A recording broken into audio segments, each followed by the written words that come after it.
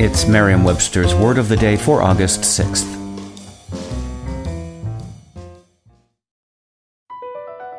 Across America, BP supports more than 275,000 jobs to keep energy flowing.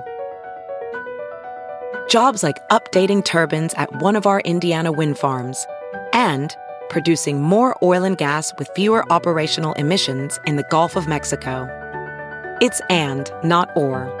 See what doing both means for energy nationwide at bp.com/investing in America.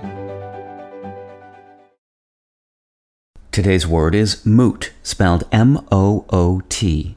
Moot is an adjective that means open to question, debatable. It can also mean subjected to discussion, disputed, or deprived of practical significance, made abstract or purely academic.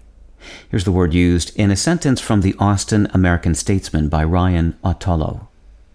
As Austin voters address the city's controversial homeless camping policies, a parallel debate is playing out at the Texas legislature that could render the outcome largely moot.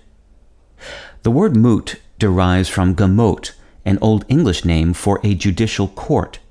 Originally, moot referred to either the court itself or an argument that might be debated by one.